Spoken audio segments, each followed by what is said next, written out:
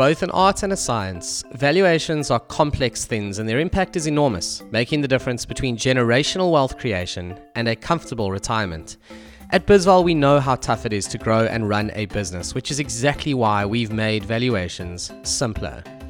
Whether you are using our online tool BizVal Live or reaching out to us for a concierge offering where we spend more time on your numbers and your business and give you detailed feedback, you can be sure that the same techniques being used by professional investors are also being used by us.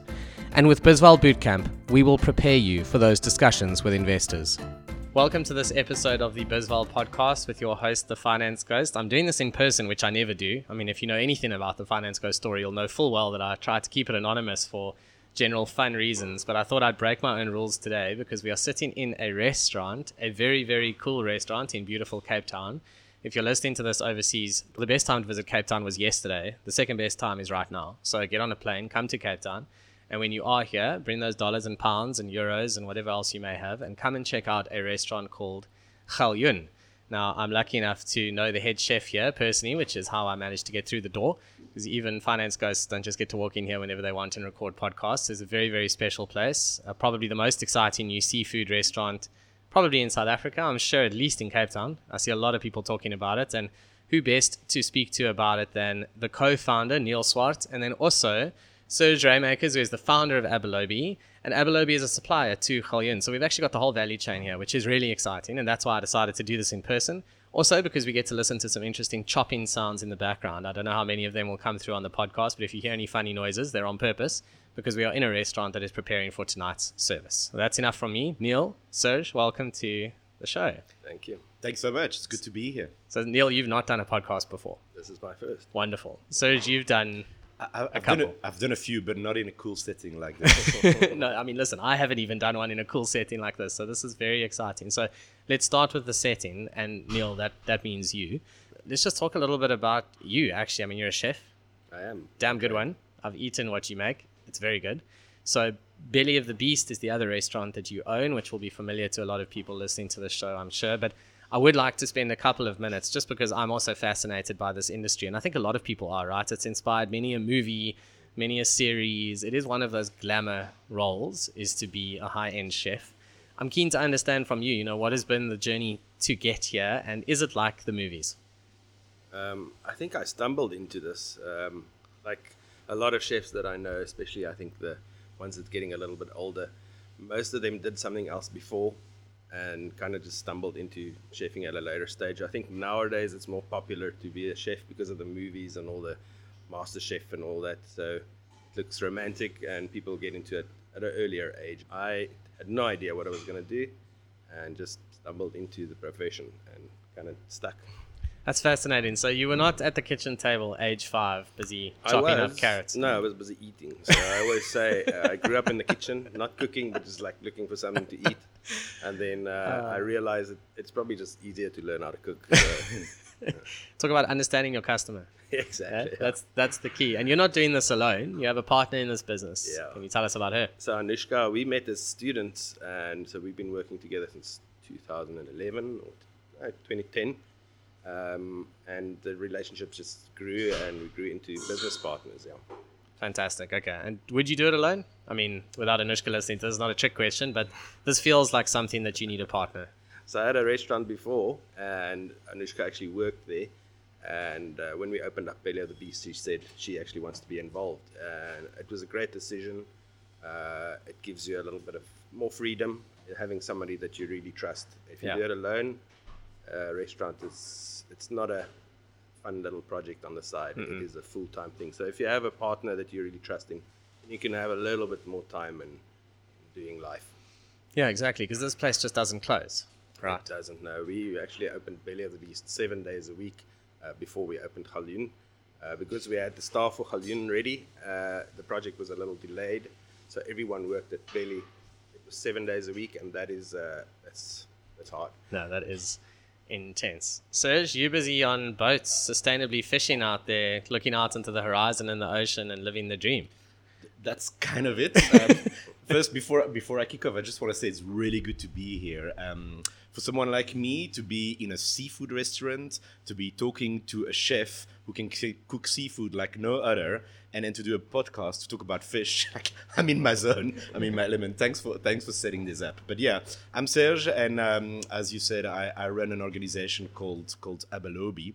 And stumbling is potentially the theme of this podcast. I definitely stumbled into this. My background is fishery science.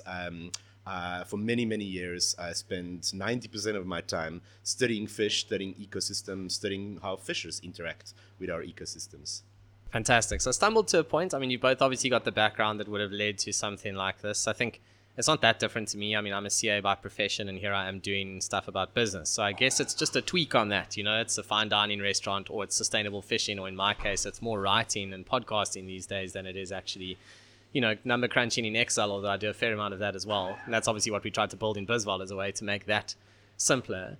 So a concept that I always think about is as you grow older in life, and this has been my own experience, and I'm keen to see if it's been yours as well. You know, you kind of learn, number one, what you're good at, and genuinely good at. I think it's important to, you know, humility is very important, but you've also got to say to yourself sometimes, hey, like, I make better food than that guy. You know, I should cook. It sounds stupid, but, you know, Usain Bolt runs, or at least he used to. He didn't go and try and do the high jump or the pole vault. He figured out what he was good at. And I think the other important thing is what you enjoy. You know, and if you get your life right, then at the intersection of those two things, if you can imagine it as a Venn diagram, is what you should be doing. That is what you should be doing with your life. I mean, do you each feel like that is what you are now doing with your life? I'll go first with you, Neil. The focus thing that you said is that I live by that. We often get people that ask for things that we don't do. And I've learned from mistakes in the past that now I can say, you know what, we do what we're good at, and we focus on that and nothing else. So we're not going to do outside catering and stuff just because there's some money on the table. We do what we do, and we focus on it. Yeah, so I agree with you. Absolutely. There's some good Cape Town street noises. I wasn't joking about being here in the restaurant. There's a nice alarm outside. Serge, what about you? You doing what you were born to do? I wouldn't want to be anywhere else. You know, the program we've built over the last couple of years and the impact we are able to realize in South Africa in terms of rebuilding our fisheries, into driving socio-economic development, but also reviving our oceans. It's extremely inspiring. It's exciting to be working with small-scale fishers and chefs like Neil. I wouldn't want to be anywhere else. Yeah, no, exactly. I definitely get that vibe from both of you. So let's just talk about the concept of Galjoen. I mean, it's a fish that a lot of South Africans know about, but I think for those who don't, assume no knowledge, like, what is the concept behind the name and this particular restaurant? Because there's some very interesting stuff about what you've done here. Me and Nishka we've been talking about a seafood restaurant for years, actually, and we kind of started planning it pre-COVID already, and luckily didn't do it, pulled the trigger on it. And after COVID, when things started ramping up again, we felt comfortable to pull the trigger on it. So we were just always thinking, we get questions, where do we go for good seafood in Cape Town? And we couldn't come up with an answer to give people, because there's seafood restaurants that you go and you sit down and you eat salmon and you eat prawns and you eat Patagonian squid, and you're looking out over the ocean, and where, you know, they don't come from here, those things. So we never felt comfortable in saying go here for good seafood, and then we created it. And the name also just popped up one day, and as soon as we thought of it, we loved it, everything about it. So it's amazing how little people actually know that is our national fish. Yes. So that's the one reason. The sustainability part was the other part. Like, Galjoen was heavily overfished, which Serge will be telling us more about, I'm sure. Yeah. So Galjoen just made sense, and we also did a little bit of research about it, and it's a very hardy fish, and like, it can navigate difficult waters, and I think if you're in the restaurant industry, you have to have some of those characteristics yourself. So we loved the name immediately. Yes, goldfish wouldn't quite work. You know, we'll leave that for the musicians. Exactly. Fantastic. So, Serge, this overfishing concept, I mean, this is your passion, right? Yeah, and I think it's important for people to understand that, because, I mean, I guess the people don't realize, they look out at the ocean and they go, geez, that's huge. You know, there are many fish in the sea, as anyone in the dating game gets told all the time, much to their depression. But that's not how it works, right? I mean, fish get overfished. It gets very damaging. It's a very delicate ecological balance. And I think that is your passion. So I think it's, let's run through what ABALOBI is. And also it's a bit of a social enterprise, isn't it? People don't understand what that is. So I'd like to talk about that as well. All right, let me unpack it a bit.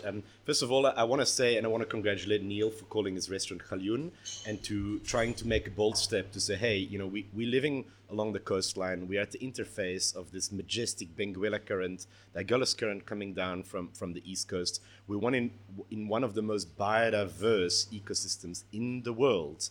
And putting out a restaurant that it's called Galjoen, which is our endemic fish, which is our national fish, which is symbolic to a lot of overfishing and the overfishing narrative out there. And then, reimagining how people connect with seafood in this kind of place. That's exactly why we set up ABALOBI. So let me start. First and foremost, I think, we are exposed in the media, in various kinds of media, to this notion that our oceans are stuffed, that everything is overfished, and that we, potentially should be disengaging from seafood, and we should be buying or eating farmed seafood or not eat seafood at all.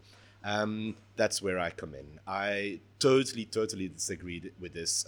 Hundreds and thousands of scientists and fisheries managers around this world disagree with this. 500 million people that derive a livelihood from our oceans disagree with this. Oceans, while in some cases, in some fisheries, for some stocks, are overexploited, at the same time are also where there is the most potential. Seafood, ocean fish are one of the most regenerative stocks out there. We can rebuild fisheries relatively easy. We know how to do this, and by rebuilding the fishery, we can't just rebuild the ocean health, but we can feed millions of people and connect restaurants like this with local fish caught offshore here. And so ABALOBI is all about that. It's all about trying to reimagine our seafood and trying to find a more direct connection between people eating seafood at home, or people eating seafood in a restaurant, or people buying seafood at any kind of market, and who catches that fish. Because who catches that fish really matters if we start deconstructing broader social and economic issues in South Africa, but also, of course, if we start reimagining, how do we unlock the stewardship of small-scale fishers in reviving our oceans. And just one last thing on this is, at the beginning you said ABALOBI or Serge is a supplier to Galjoen. That's not entirely correct. ABALOBI is a connector between Chef Neil and the small-scale fishers who provide their catch to this kitchen. Okay, so ABALOBI is actually a platform. It's basically a platform business. Spot on. Okay, and that's interesting. I didn't realize that. But it's a platform business with a difference, in the sense that it's not about sort of individual opportunities for small-scale fishers to advertise their catch and see who bites, literally, and who connects with these fishers. It's about trying to create a movement of and a collective of small-scale fishing communities along the coastline who can aggregate their premium quality, fully traceable catch, and then offer that to restaurants like this one and a range of other market channels. Okay, brilliant. Yeah, that's very clever. So, Neil, from your side, then the appeal is you kind of know what you're getting. You know it's been sustainably fished, and you have one point of contact being ABALOBI, as opposed to going and trying to find all these, fishermen yourself. Yeah, we can't do it without, I want to say, good suppliers, but as Serge said, the supplier is actually the guy for catching the fish. Yeah. But we can't do it without them. We just don't have the connections, the time even to build those relationships. So it's a great concept. People love it. If I serve a dish and I explain to them that this is from ABALOBI and explain to them what they do, and they can go on our website and scan this little QR code and see where that fish comes from, get actual information about who caught it and where it was caught, people just go nuts for it.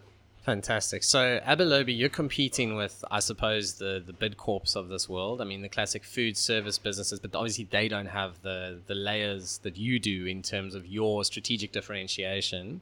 And maybe let's talk about that a little bit, because this is, at the end of the day, a business podcast. Even though I'm getting hungrier the more I sit here.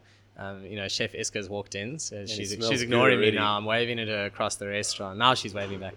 Getting very hungry. I've tasted her oysters now. Outstanding. Let's talk about the strategic differentiation of ABALOBI versus just other suppliers, and how do you think about that?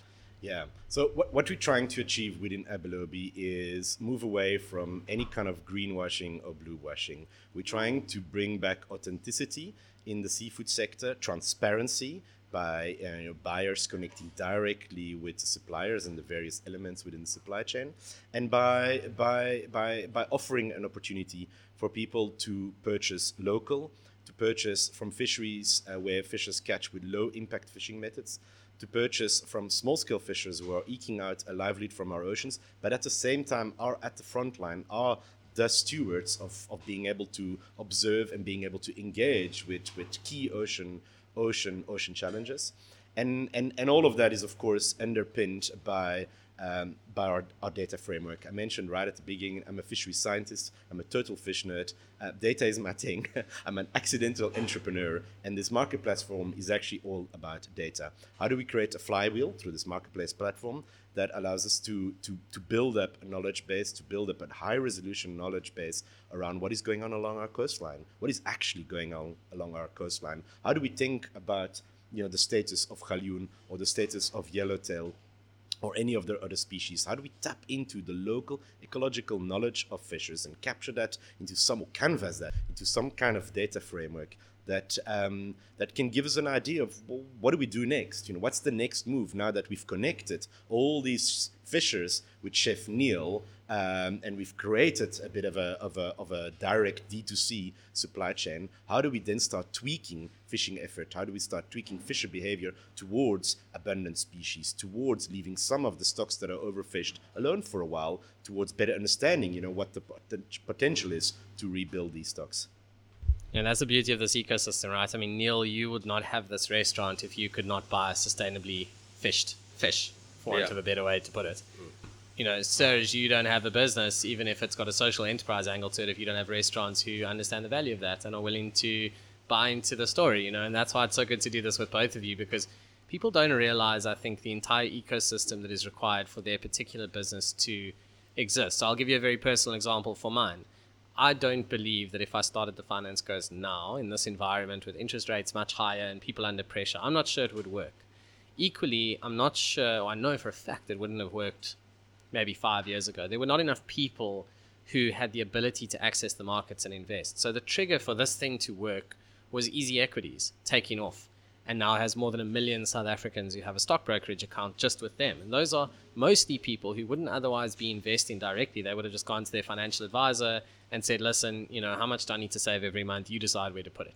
So without easy equities, there's no Finance Coast, without a doubt. And I guess that's the thing that people need to understand. It's what has changed that allows your business to become a thing? And I guess, Serge, for you, it's very much the emergence of these platform businesses. I think people understand a little bit more about the value of what that means. The exponential value of having more fishers on your platform and more restaurants buying from you and the data you can create in the process. And Neil, for you, I think it's also just this love of fine dining, actually, which for me it feels like has come up a lot in the last maybe 10 years. People have way more interest in food. I think you can say thanks to TV to a large extent for that, to be honest. Way more so than 20 years ago, certainly. So yeah, it's just interesting to understand how these things all actually work together. And Neil, what I wanted to ask you, and we talked about it a little bit before starting the podcast, but a business like this, the success of a fine dining restaurant, what does it come down to? Because I'm not sure it comes down to the sort of really strong operational execution level stuff. And I don't mean the food. I mean how many glasses are there, and when last did you do a stock take? I'll use the funny example you gave me before the show. You can share you can decide whether or not to share that publicly.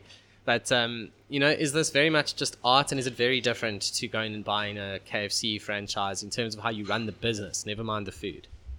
I think that this concept it's a little different than at least what I was used to. I had a normal 7-day-a-week bistro neighborhood style operation before this, and there you play policeman. You doing stock takes every day, and it's just a fight against your food cost and fight with your suppliers to get the cheapest price possible so you can have your price as low as possible, and that didn't work for me. And so I sat nights awake and came up with this concept. And what we do here, I don't know if everyone knows, is we don't have a menu, so people come and they just sit down and eat whatever we serve them, and people seem to enjoy it. I know I hate going to a restaurant and having to read the menu and make tough choices.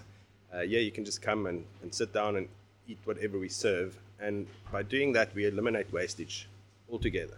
So I know tonight I've got 30 guests coming, and we have, a snook dish on the menu. I need 30 little pieces of snook, and I'm going to cook all of them, and I'm going to have nothing left at the end of the day. Where if you have an a la carte restaurant, you have to guess what people are going to order, and stuff just sits in your fridge and gets old. So I think the concept there, it makes it work, but on the business style end of it, because I know what I have to sell or what I'm going to sell, and I don't have any wastage, so I can keep very tight control of my food cost. Is that why in the restaurant industry we'll typically see stuff like, the chef's special at an a la carte restaurant? Is that generally speaking an attempt to kind of get something out of the fridge? There's a bit of that going on. Yeah. I think you must read Kitchen Confidential, Okay. book by Anthony Bourdain, and Yes. he always said never order, this is in New York, never order fish on a Monday, because that fish would have arrived on a Friday or something like that, But yeah, people do, you have to come up with clever ways in using things, and we do a little bit of the same, because we like to use everything. So we take all the tail ends of the fish, let's say, that doesn't necessarily make a nice portion, but we'll create a sauce out of that. So you have to be creative and use every little bit to make it work financially as well. And Belly of the Beast, similar story, but just without the fish? Yeah, it's 100% the same concept there. We just don't limit ourselves to fish. But we do limit ourselves to the borders of South Africa. So we get at least all our proteins, everything is local there. Okay, fantastic. And that's obviously red meat. I mean, you don't serve fish there at all. We do, eh? yeah. It's always a balanced menu between red meat and fish, and even some vegetarian stuff. People always loved our seafood courses there. Okay. And that also helped us along to open up a seafood restaurant. Got it. Very, very cool. Yeah, the business model is fascinating, and obviously the wine pairing is a big part of it, right? At any fine dining establishment. I mean, that's definitely part of it. But yeah, it's this wonderful, I love the low waste point. I mean, it's actually like the most sustainable way imaginable. It's almost like hosting a dinner party every night. You know how many people said yes. Yeah. As opposed to a normal restaurant where, as you say, you just have to guess. So it's a completely different life to have a restaurant like this, I suppose. It's very, very interesting. Serge, from your side, the social enterprise angle, that's something I just want to touch on a little bit more. People don't understand what that means. Does that mean that, is ABALOBI a for-profit companies? Just walk us through. What does that mean? Let me unpack it a bit. ABALOBI is a hybrid. We're at front facing. We're a non-profit. We set up a non-profit as we kind of emerged from a research project that I was leading at the University of Cape Town, and we wanted to symbolically co-found something with the fishers we work with. So my co-founders are fishers.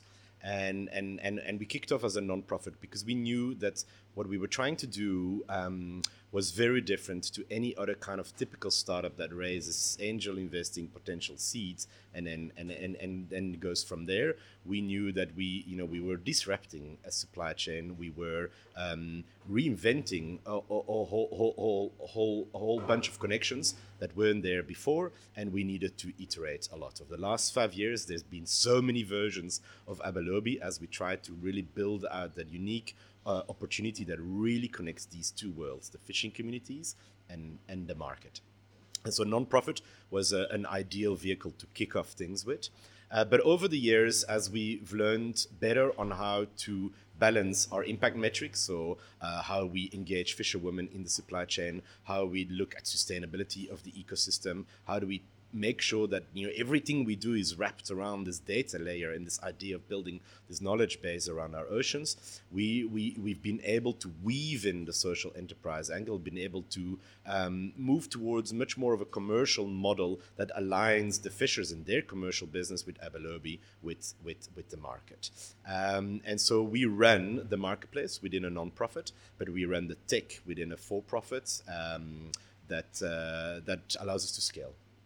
We're doing this in about 12 countries. I don't know if you know this. No, I didn't realize that. Yeah. Okay. South Africa is obviously our flagship program. That's where we've made the most progress. That's where we're the biggest. But at the same time, during the pandemic, we knew we couldn't travel, but our software could travel, and we were getting a lot of requests from fishing communities, fisher groups, fish cooperatives, associations around the world, hearing, saying, hey, we've heard about ABALOBI, we've heard about this this group of South African tech people and scientists and fishers and chefs coming together and trying to create something different. We want to do the same, and so we thought, hey, this is an interesting opportunity. Let's give it a go. And so for a sort of a very proudly South African software startup in South Africa to have versions of our platform going in Chile, in Palau, in Ireland, in the Seychelles is extremely exciting.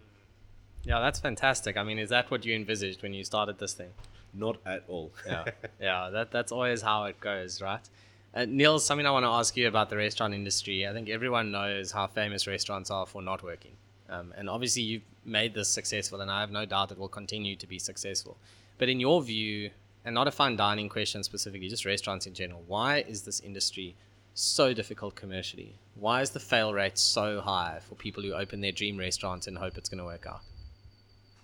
It comes down to the romance of it. Like somehow it sounds romantic to open a restaurant. People have no idea what goes into it and how many hours and blood, sweat, and tears goes into it.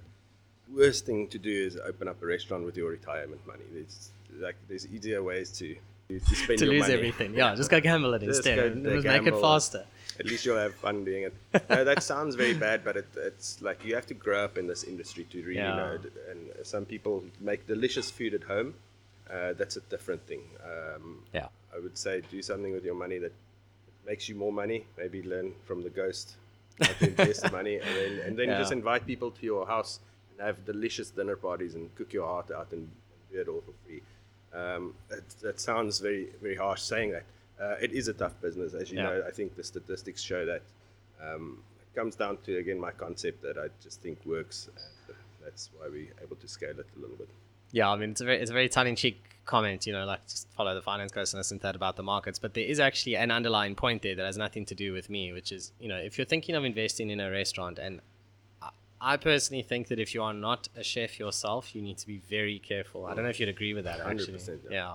I think that's when the romance really just takes you, we should open a coffee shop and it'll be adorable and all our friends will come and, you sit there all day. No, it's hectic. You're almost better taking your money and going and buying shares in Spur, to be completely honest. Take the romance out of it, go and invest in a proven business that actually gets it done, and rather go and get the romance out somewhere else. You open yourself to an industry that's get judged every moment of the day, which is it's fine because that's what you choose to do. But if you don't know that before you open up a restaurant, and it's a game nowadays, and we have MasterChef and these things to thank for the growth in restaurants because people love food, as you said earlier. But it also opens up this judging game. I watch MasterChef, so I know about food now, and then you come to a restaurant and point fingers at the guy's jus is a little bit too thin for your liking or something, and go write about it on the internet. Hence the movie The Menu, right? I mean, that's largely, if you haven't seen that, you need to go watch that. It's wild. Have you seen that, Serge? No, I haven't. But I think if you watch The Menu, you might stop supplying this industry. You might be a little bit scared of what might happen to you if a chef goes a little bit mad. Go watch it. It's great. But that is the issue. And I think when investing, you've got to be super careful to take emotion out of it. That's why business is different. And also that always on. I mean, I know the feeling. Geez, I never intended for this to be a daily newsletter business, specifically Ghost Mail. Never. I started it as a weekly newsletter, basically for fun. The problem is once it's daily, it's daily. And that means if you're sick or you had a bad day or you're just generally tired and you don't feel like writing. And that's the other thing. It's not, I'm going to use an analogy that makes more sense other than when I use it here, but it's not flipping burgers. The analogy doesn't make as much sense here, clearly.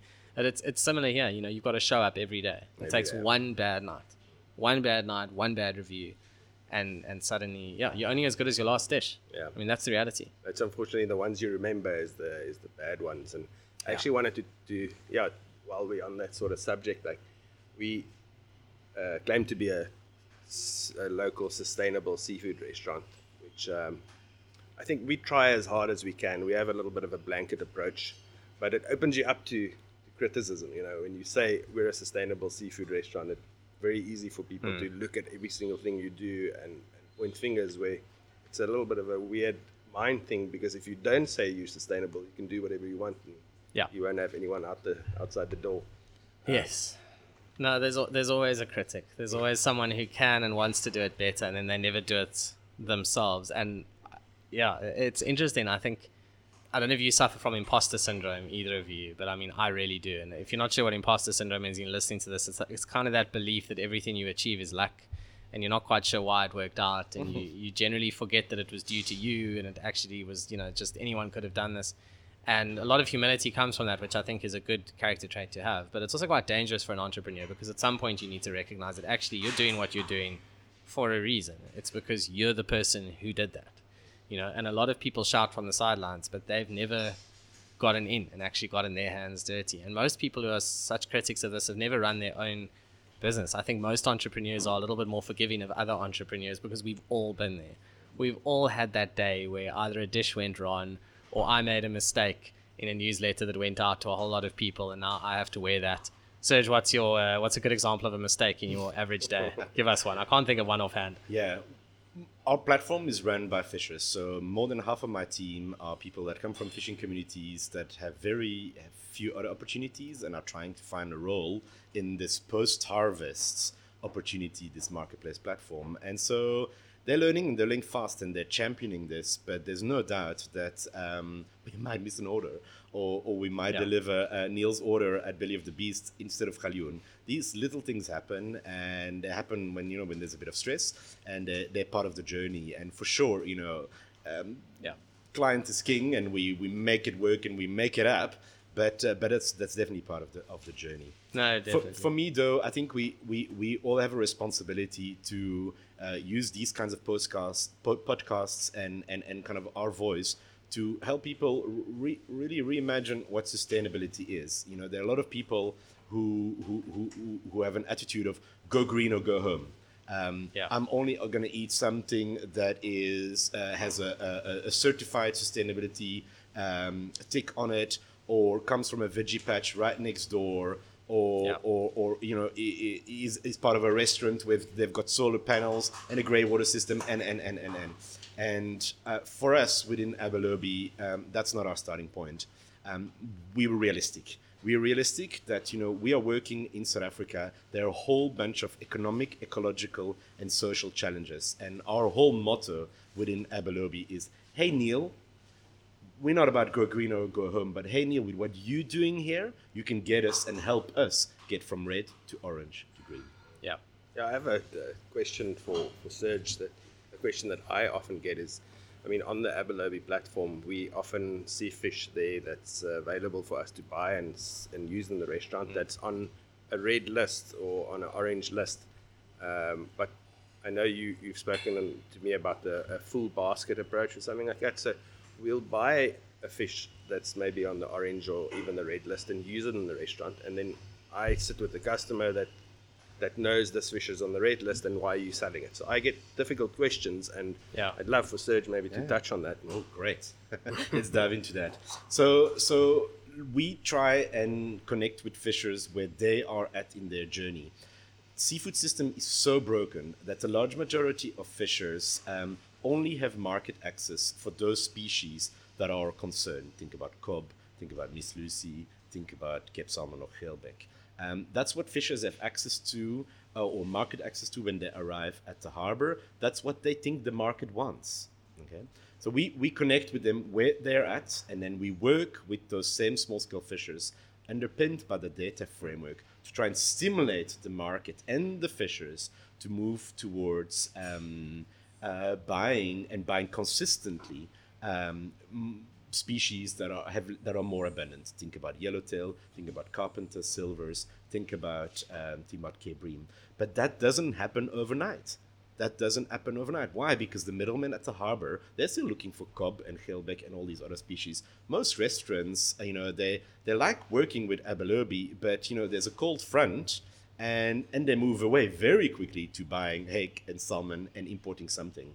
And so connecting these two worlds is all about consistency, and it's all about doing that and reimagining it every day, 24-hour, 7 days a week. Having said that, though, within the ABALOBI platform, we've connected our work with what is called a fisheries improvement project. So how, again, do we put in a work plan with these small-scale fishers to shift towards ecological sustainability as well? And I'm really excited to say, Neil, that with your support, with support from many other chefs, home buyers, we've moved, over the last 5 years, we've moved a fishery where all fishers were catching in their basket, in their catch of the day, were catching, 50, 60% of their catch was on the red list.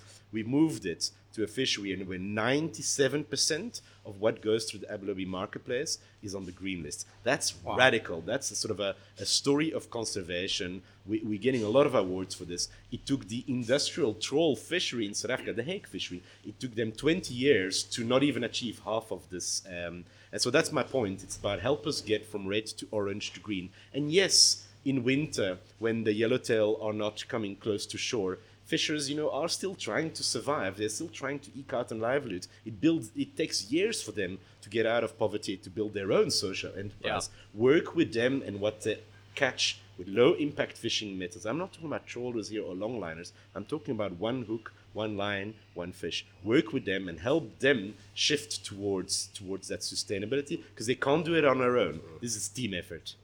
We're also changing the perception of the public out there, I think, slowly. Like, we have all the time now on our menu Cape Bream and silvers. Yep. And silver is the fish that I never tasted before I worked with ABALOBI. And now we serve it like sashimi style, and it's amazing. But people out there in the public don't know it until they eat it in the restaurant. And then maybe when they come to their next little visit to the harbour and see silvers, they'll buy that. I agree with you say, but it'll still be nice to have like maybe a 2-sentence. Because if a customer asks me that, I can't give him your answer. Now. Just refer them to the podcast. What you can do, though, Neil, is you can refer them to the QR code. That QR code is key. It's the window from the people sitting at your table. It's their window in what goes on in our oceans. It's their opportunity to read who, what, where, how, when. What's the story of these small-scale fishers? What's their journey? What are they doing towards sustainability? Right. And how can you support that? Yeah. That's I said with the bad weather. That's why I mentioned earlier we take a little bit of a blanket approach. So we can't do it without good suppliers. But sometimes the weather is bad, and the ABALOBI marketplace, maybe there isn't something for us. I see you've added a line of frozen fish as well, which we've tried as well, which works.